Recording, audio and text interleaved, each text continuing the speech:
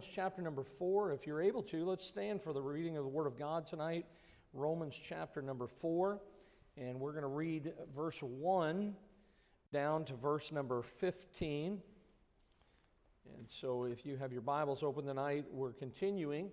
If you're visiting with us tonight, we started quite a ways back. I think this is my 9th message from the book of Romans, and this is a great chapter.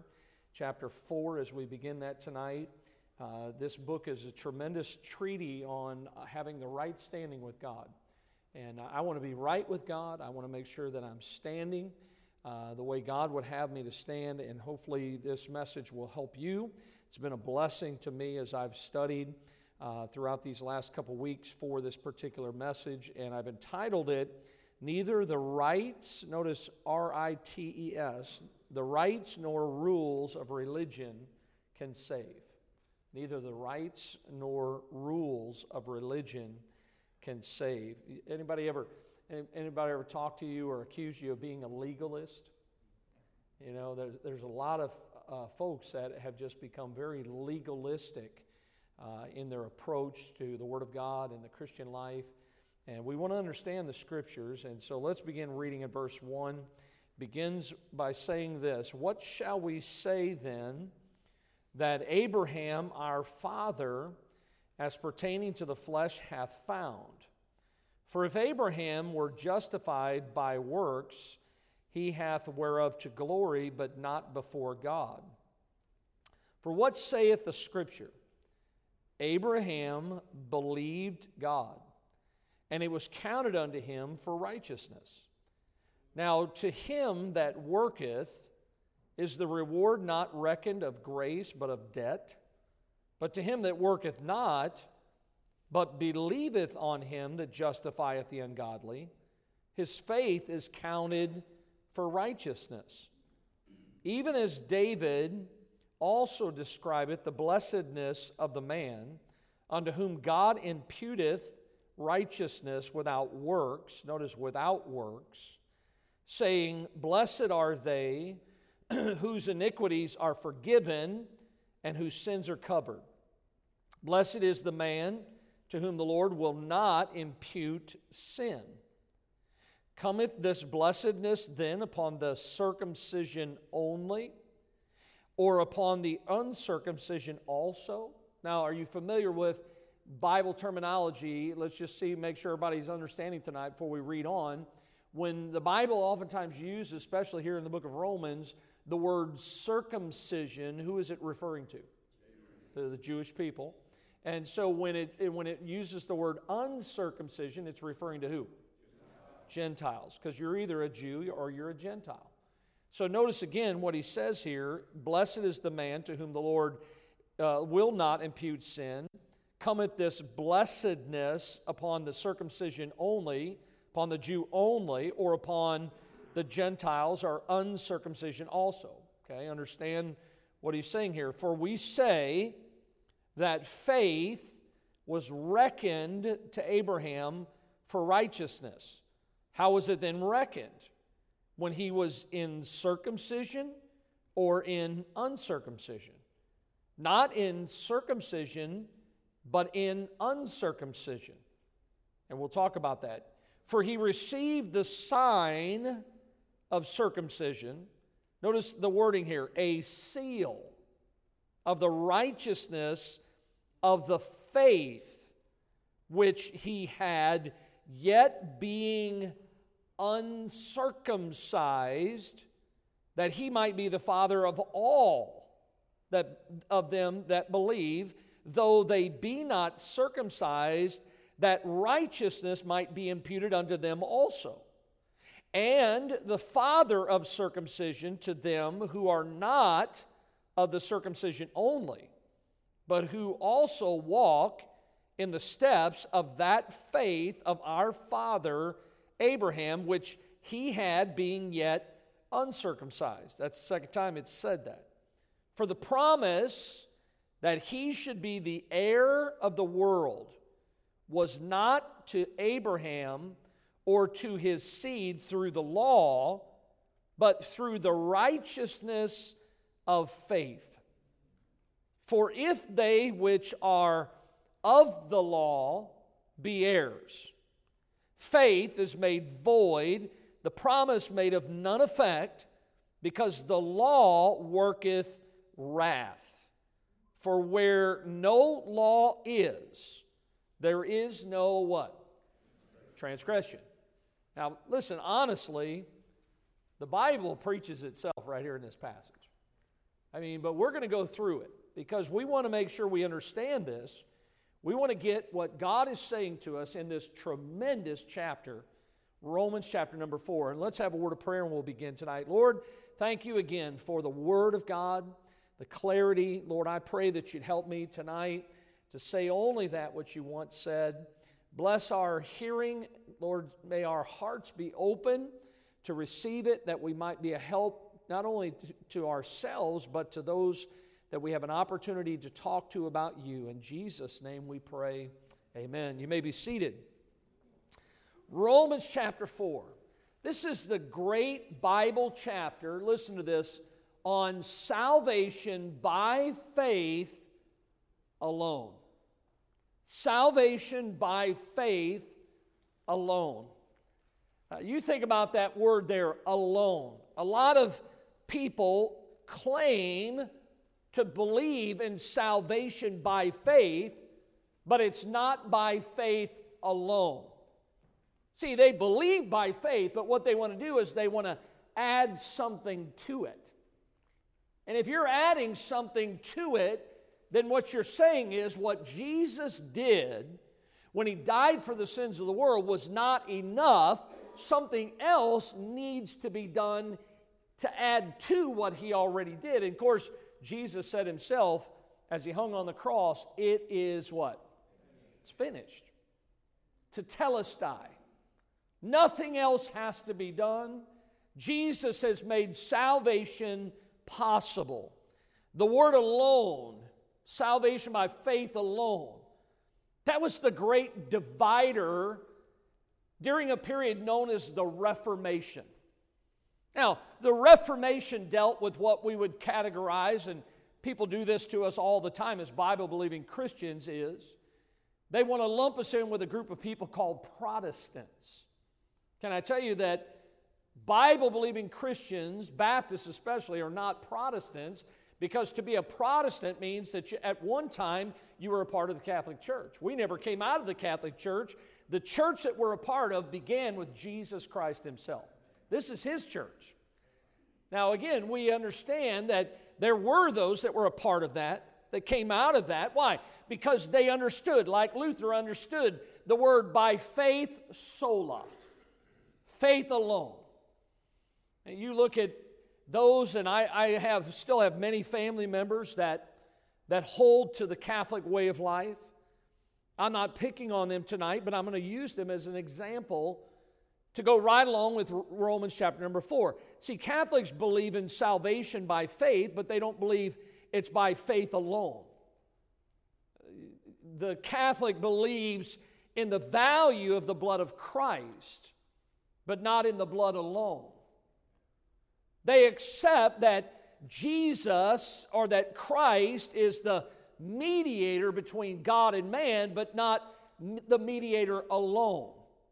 You see, they pray to Mary, the saints. It's not just Jesus. He acknowledges, listen, to some degree the authority of the Scriptures, but their authority, they say, is not alone. They hold to the teachings of the Catholic Church, what the Pope has to say. What are they doing? They're adding to, or in some places giving superiority to, the teachings of a man-made church. In Romans chapter number 4, what Paul is doing here under the inspiration of the Holy Spirit is he's demonstrating that salvation is by faith alone. It's apart from any work or any merit of mankind. And so he does this by calling a very faithful and a very well-known witness by the name of Abraham. That's interesting how God allows Abraham to kind of step forward into this chapter, in this scene. And I want you to see a few things about him. And we'll start tonight. We'll pick it up next Sunday evening. But notice, first of all, Abraham's righteousness. Now, tonight's message will probably be a little bit more teaching than preaching. There's some things, terminology, and so on here we've got to get a hold of. And again, we're not arming ourselves with a bunch of ammunition so we can go shoot people down. We're just trying to understand the Word of God so that we can help people to understand that, listen, Jesus paid it all. We don't have to add anything to what He did. They just need to understand God loves them. They're a sinner. Christ died for them. And by faith, they can believe on the Lord Jesus Christ, and thou shalt be saved. So when you look at Abraham and you think about Abraham's righteousness, well, notice letter A here, and I've got a lot of questions here tonight. We find them in Romans chapter 4. Here's the first question tonight. How was Abraham saved? How was he saved? Well, if you look at it, was he saved by keeping the law? Well, if you look in the Bible, the answer is found both in the Old Testament and the New Testament. Notice a couple verses here. Genesis 15:6. He believed in the Lord. Do you see it? He believed in the Lord. How'd you get saved? You believed in the Lord. And the Bible says it was counted unto him for what? For righteousness. So when we talk about Abraham's righteousness, when we talk about you and I, our righteousness is as filthy rags. We have nothing to glory of. So when we say Abraham's righteousness, the reason that Abraham is viewed by God as being righteous is because of what Jesus did for him and what He did for us. And the Bible says he believed in the Lord. Look in the New Testament there, and you know it's Galatians 3 and verse 6. Even as Abraham believed who? He believed God. And it was accounted to him, here it is again, for righteousness. Know ye therefore that they which are of faith, the same are the children of Abraham. And the Scriptures, foreseeing that God would justify the heathen through faith, preached before the gospel unto Abraham, saying, in thee, in Abraham, shall all nations be blessed. So then they which be of faith are blessed with faithful Abraham. Do you get it tonight? See, this man believed. Look back in our chapter here, Romans chapter 4. Look at verse 3. What does it say? For what saith the Scripture? That ought to be our rule. What does the Bible have to say? Well, here's what it says. Abraham believed God, and it was counted unto him for righteousness. Now, when you say the statement that is we've said a couple times tonight, that he believed God and it was counted unto him for righteousness. Another word we could use, Bible word, when you talk about that is the word justification. It's synonymous with salvation. So when we think about justification, I've given you in your notes tonight, there are two elements when it comes to justification. It's important that we get these. Because if we are to be justified by God, these two elements need to be there in our lives. Notice the first one is there needs to be the forgiveness of sin. The forgiveness of sin, the removal of its guilt. Forgiveness is not based solely on the kindness and the goodness of God's heart. Forgiveness is based on His demand for righteousness or even holiness, that it is being met by the sacrifice of His Son. We use a Bible word to describe what I just said to you, and that is the word propitiation. That's a word God uses. In other words, Jesus, only Jesus. No bull, no goat could ever satisfy the just demands of a holy God. But Jesus, the Lamb of God, can take away the sins of the world. See, forgiveness, what is it? It's the termination of the moral anger and resentment of God against sin. Sin makes God sick. You know, God you find throughout Old and New Testament how God views sin. So when you think about forgiveness, what does it do? Forgiveness erases the guilt from God's memory. It is as if that this sin has never even taken place. Some people say to be justified, justification is just as if I had never even sinned. So what does sin do? It is erasing that guilt from God's memory. There can be no guilt or condemnation. Why? Because God sees the believer as having never sinned. Are you with me tonight? One of the two elements that needs to be there for us to be justified, for us to be righteous in the sight of God, is the forgiveness of sins. Listen, what can wash away my sins? Nothing but the blood of Jesus. There's no spiritual bar of soap. You can attend church all your life. You can be a Baptist. Your granddaddy was a Baptist preacher. You know, you can know Scripture. But your sins must be forgiven. That's one of the two elements. Look at the second one tonight. And we're going to spend a little bit on this. The imputation of Christ's righteousness. The imputation of Christ's righteousness. And along with that comes the restoration of His favor. See, with the imputation of His righteousness comes the favor of God back into our lives. Now, some of you may or may not understand this word imputation. I'm going to get into that so that we all understand what the Bible has to say about it. Because see, the forgiven, justified sinner is not at all like the prisoner that has been set free, that has got out of prison, that has been released from his cell, who paid his debt to society. That's not what imputation is. Justification is more than acquittal. It is, listen to this, it is placing of the believer back into the same standing that he enjoyed before the fall. We all know what happened in the garden, right? Wherefore, as by one man, sin entered into the world, and death, separation from God, death by sin. And so death, separation passed upon all men. Why? Because all have sinned. I might have started with Adam. We have that Adamic nature. We all are sinners. The Bible says all have sinned and come short of the glory of God, that there is none righteous, no, not one. So when you think about that, there needs to be a way, and God has made it possible that we can be justified, or we can be placed back into the same standing that mankind enjoyed before the fall. Now, listen, there's not a lot. It's a little sliver in your Bible of the relationship, the communion that Adam had with God before the sin. I mean, you know, I wish there was more, but there's just not. But every time I read it, I just get this picture in my mind about the sweet communion, the fellowship. Can you imagine those times that Adam spent with God? But sin changed it all.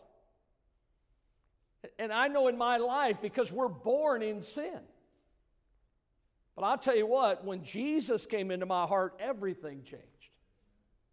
That time of fellowship is now in my life. Why? How is that possible? Through the imputation of Christ. His righteousness. The very word impute means this: to set something to someone's account. To set something to someone's account. Now, if you look at our lives, you know what we are. We're poor, wretched, and miserable, aren't we? Look, here's an illustration here. Forgot I put this in here, but notice our sin and guilt is placed on Him, and His righteousness is placed on us. Folks, that's God's grace. That's God's favor in our lives to impute. The biblical definition of imputation, it's kind of a neat word. It's actually a legal term. It's used in a couple different ways in the Bible. Let me give you a couple of these ways that this word is used. One of them is, I think I gave you a couple verses here. See those in the book of Philemon there in your notes? I don't know if you remember this story, but Paul sent Onesimus back to Philemon, And as he sends him there, Philemon chapter 1, verse 17, look at this. If thou count me therefore a partner, receive him, talking about Onesimus, receive him as myself. Receive him like you'd receive me. If he hath wronged thee or oweth thee aught, put that on my account. That's imputation. That's a beautiful picture here where he says, put that on my account. When a bride and a groom stand at an altar and they say to each other, the groom says to the bride, maybe you remember these words, with all my worldly goods to thee I endow. What is he saying to her? He's talking about imputation. He's placing to the bride's account all of his property. I mean, I don't know if she had anything or not. In Bible days, a lot of times the bride really didn't have much because it all belonged to her daddy. But he says, look, everything that's mine. I don't understand some of these couples that get married, and it's like he has his account, she has her account. No, when we got married, what was mine was hers, and what was hers was mine. And I'm going to tell you right now, I got the better end of that. Because she had and I didn't. But you think about this matter of imputation, it is placing to our account. The very verb, imputation. What does it mean? It means, it's a neat word, it means legizomai. We get a couple different of our English words from that, but this particular Greek verb, that we see it translated as the word imputation, it's used 40 times in the New Testament, 10 of those times right here in Romans chapter number 4. And in Romans chapter number 4, it's translated by three different words. Now again, they didn't change the Word of God. There's a reason for each one of these words. But if you look in verse 3 and verse 5, you see the word counted. That's the word there, imputation. In verse 4 and verse 10, you see the word reckoned. That's another word there that is synonymous with the imputation. And then, of course, in verse 6, 8, 11, 22, 23, and 24, you actually see the word imputed. They oftentimes call Romans chapter number 4 the great imputation chapter. So when you see this here, it's talking about this matter of to set something or place something to one's account. Everybody with me so far? I told you it was going to be a little bit more of a teaching lesson. Now, we're thinking about legizomai. We're thinking about this matter of imputation. Let me give you, because in your Bible, and he's already got the slide up there, there's 3 imputations in the Word of God. 3 different kinds. Now, the first one that you see there in your notes, Romans 5:12, listen to this. It's where God imputes to us what actually belongs to us in the first place. You say, what are you talking about? God imputing, God placing on our account what actually belongs to us in the first place? Here it is, Romans 5:12. Wherefore, as by one man sin entered into the world, and death by sin, and so death passed upon all men, legizomai, for that all have sinned.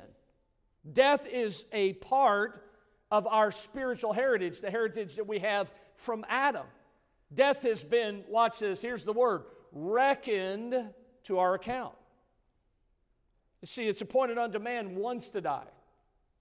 Nobody's going to live forever. We're either going to step through death's door or the Lord's going to come back and rapture us out. So when you look at this word, Adam's sin, according to the Word of God, Adam's sin was not his alone. That sin was placed on everyone's account. That's the first one that you see there. Adam's sin is placed on man. Everybody see that on the illustration up there. But look at the second type of imputation in the Word of God. And notice it is in 2 Corinthians 5, verse 21, because in this one, it is God the Father imputing to Jesus, the Son of God, the Lord Jesus Christ, that which does not belong to Him. Everybody see it there? Man's sin was placed on Jesus. It was placed on His account. 2 Corinthians, look in your notes, 5:21, part of that verse. For He, and the He there is God, for He hath made Him, Christ, to be sin for us who knew no sin. You know what that means? He placed our sin on His Son. That's imputation. It doesn't, as you look at this, the Bible, this is a great concept of substitution. Remember in the Old Testament, in Genesis 22, where Abraham took his son, they went up to Mount Moriah, and they were there, and he says, we have the fire, we have the wood, but where's the sacrifice? And you remember the Bible says that they looked, and over caught in the thicket was a ram, and they offered up in the stead of his son. Jesus took our place. That's imputation. Are you with me tonight? This is a great chapter. I mean, folks, I'm going to tell you something. If you get a hold of this matter here of a concept of substitution, Christ died for our sins.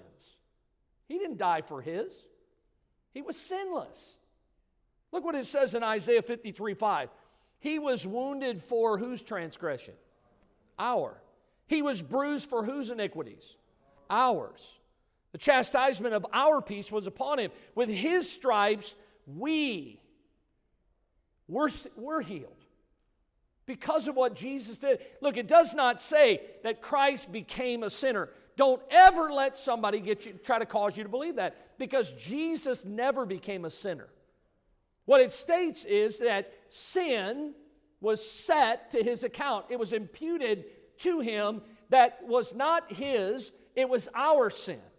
So the second kind of imputation is not Adam's sin to mankind as a whole. It's man's sin that was placed on Jesus, God's own dear Son. But look at the third kind. The third kind is where God imputes, this is beautiful, to the sinner, the righteousness of his own dear Son. In other words, God is crediting to us as sinners what is not actually ours. We don't deserve it. You know what we deserve? Tell me what we deserve. We deserve hell. But look what the Bible says in 2 Corinthians 5:21, the last part of that verse, that we might be made the righteousness of God in him. That's how that happens. The actual perfect righteousness of God, it is credited to our account.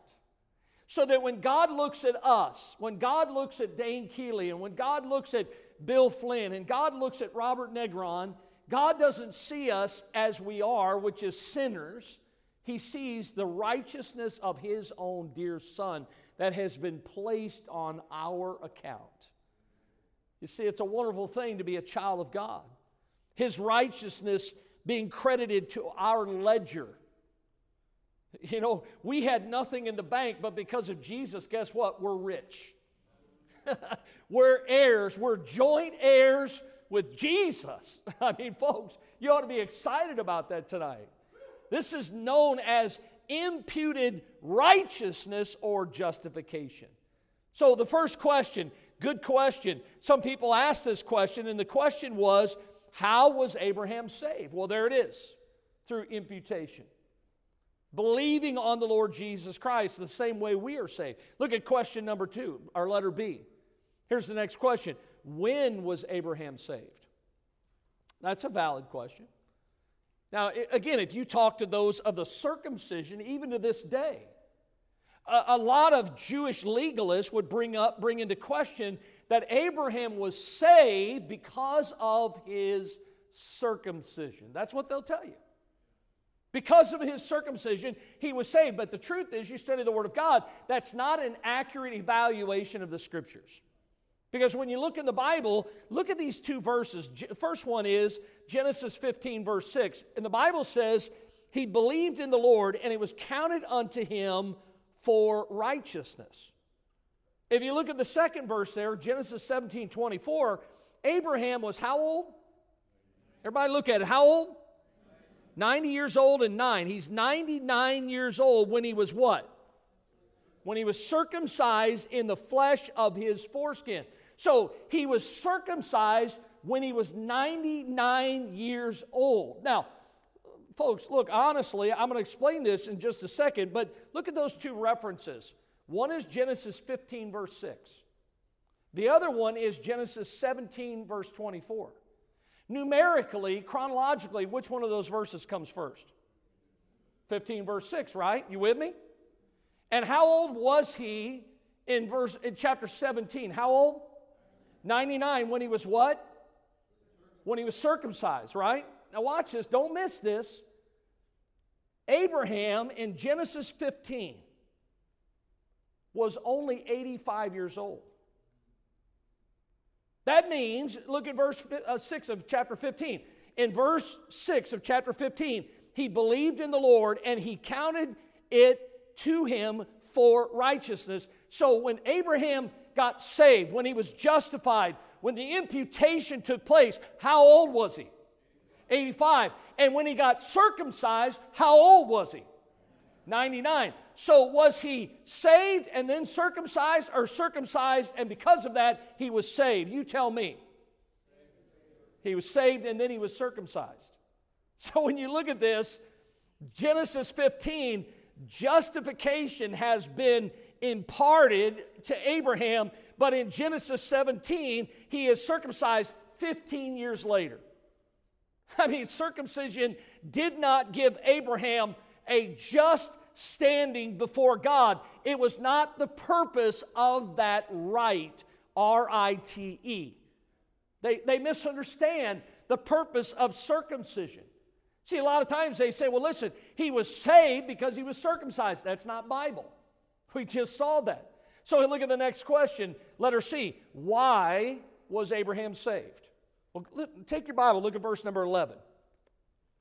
The Bible says in Romans 4:11, he received the sign of circumcision, a seal of the righteousness of the faith, which he had yet being uncircumcised. See it there? It's right there in the Bible.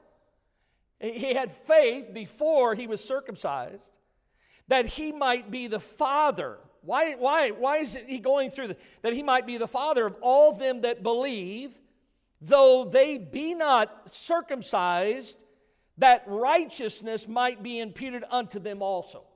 What a wonderful verse in the Bible. Why was he saved? So that, according to the Bible, that he could become the father of all them that believe on the Lord Jesus Christ. That's why he was saved. And this would include not only those that were circumcised, but according to this, not only the circumcised Jews, but also the uncircumcised Gentiles as well. See, circumcision, according to the Word of God, was the seal of Abraham's faith, while justification was the source of his faith. Let me say that again. Circumcision was the seal of Abraham's faith, but justification is the source. How are we saved? Not by circumcision, but by faith. Faith alone. It's not faith plus circumcision, it's faith in Jesus Christ alone. So why was he saved? That he might become the father of all them that believe. So we think about Abraham's righteousness, but look at the second thing here. Look at Abraham's inheritance. Now look at verse 13, Romans 4. For the promise that he should be the heir of the world was not to Abraham or to his seed through the law, but through the righteousness of faith. For if they which are of the law be heirs, faith is made void, and the promise made of none effect. Because the law worketh wrath, for where no law is, there is no transgression. So when we look at this matter of Abraham's inheritance, notice letter A, what was Abraham promised? Well, when you look at these verses, here's the statement. He was promised that he would be the heir of the world.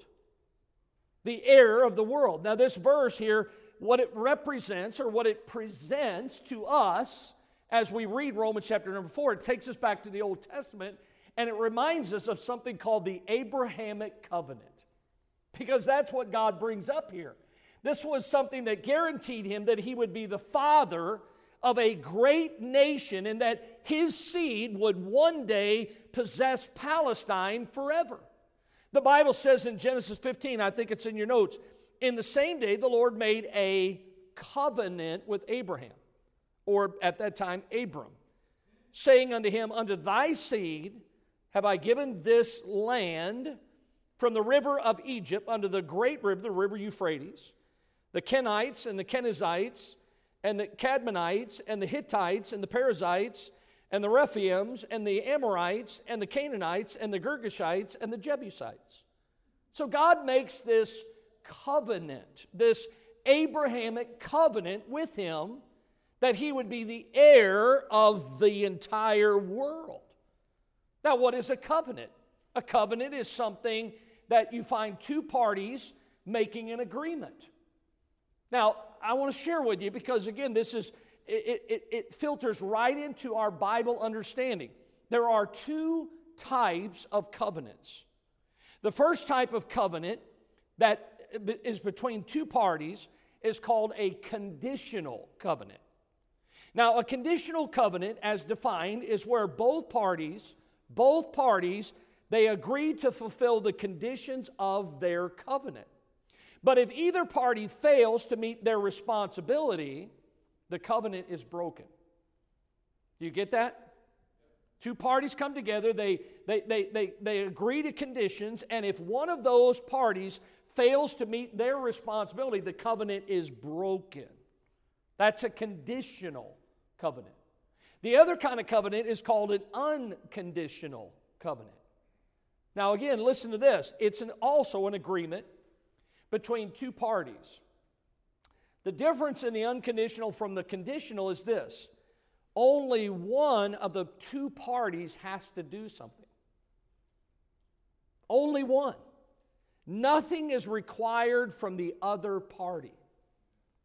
And when you find the covenants that God made, especially with the nation of Israel in the Bible, here's what you find is those covenants are not conditional covenants.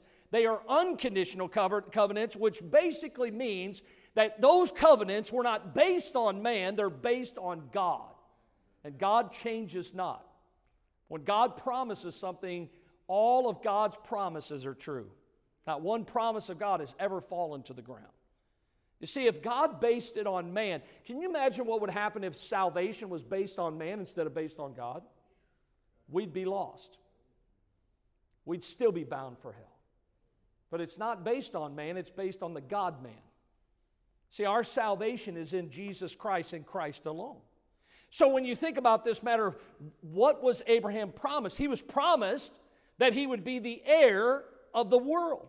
But then notice the next question here. How was this promise given? How did God give this promise to him? Now, the fact is that the promise, this is another great thing that I think a lot of people miss, is that the promise that God gave to Abraham preceded the law. It came before the law by some 430 years, before the law was ever given. God gave this promise. Look at verse number 14 again. The Bible says, for if they which are of the law be heirs, faith is made void. And the promise, it's good for nothing. It's like having oceanfront property in Ohio. It's good for nothing. So when you look at this, look, if the heirs, H-E-I-R-S, that he mentions here, if the heirs were those that kept the law, then according to Romans chapter number 4, faith would be void. Faith would be useless. It would be empty. If faith becomes void, then the promise of God becomes disannulled. And if the promise of God becomes disannulled, then we are still in our sins, and according to the Bible, we are still, of most men, miserable. Why? Because we have no hope. You see, the law was not given to us to keep in order to merit our own righteousness or salvation. Look at verse 15. Here's what the Bible says. The law works what? Wrath. That's what the law works. If you were to take time and go back over to Romans 7 in verse 7, here's what Paul writes there. He says, I had not known sin, and then later on he says this. Here's how I known sin. He says, except the law had said, thou shalt not covet. Here in Romans chapter number 4, in verse 15, he states, for where no law is, there's no transgression. You know, I guarantee you most of us would love it if there was no speed limit signs on the roads. And guess what? The truth is If there's no speed limit sign there, then guess what? You're not breaking the law if you're doing 120 miles an hour. But if the sign is there that says speed limit 55 and you go 75 or 80, you're transgressing, you're stepping over the line, you're breaking the law. So when you look at this passage, and we just got into Romans chapter number 4, what a great passage on imputation. It's all about Jesus. It's not about the rites or the rules of religion. Those cannot save us. Only Jesus saves. It's that simple, folks. We need to understand that salvation is by faith alone. Plus nothing and minus nothing. Let's bow our heads tonight. Lord, thank you again for the truth of the Word of God. What a great passage tonight. Romans chapter number 4. Thank you for allowing Abraham to help us to understand. Lord, we understand that there are some privileges to those that may be of Jewish descent, maybe some of those covenants that are promised to them alone, but Lord, I'm sure glad that salvation was not just for the Jews. I'm so glad that being a Gentile, that I've had the privilege and honor to be saved, and all those here tonight, I pray, are saved by the grace of God and by faith in Christ alone. Nothing added to that. So many people today are in religion. Talked to a lady after the service this morning asking about having babies dedicated to the Lord. And although we love to do that because it's a great way for parents to understand the responsibility to raise those children in the nurture and admonition of the Lord, some people view that as salvation for that child. But a child cannot go to heaven, an adult cannot go to heaven unless they've believed in the Lord Jesus Christ, and it's counted unto him for righteousness. Thank you for the imputation of your righteousness on our account. God, without you, we're poor, we're nothing. But with you, we are a child of the King. Thank you again for helping us from your word tonight. In Jesus' name we pray. Amen.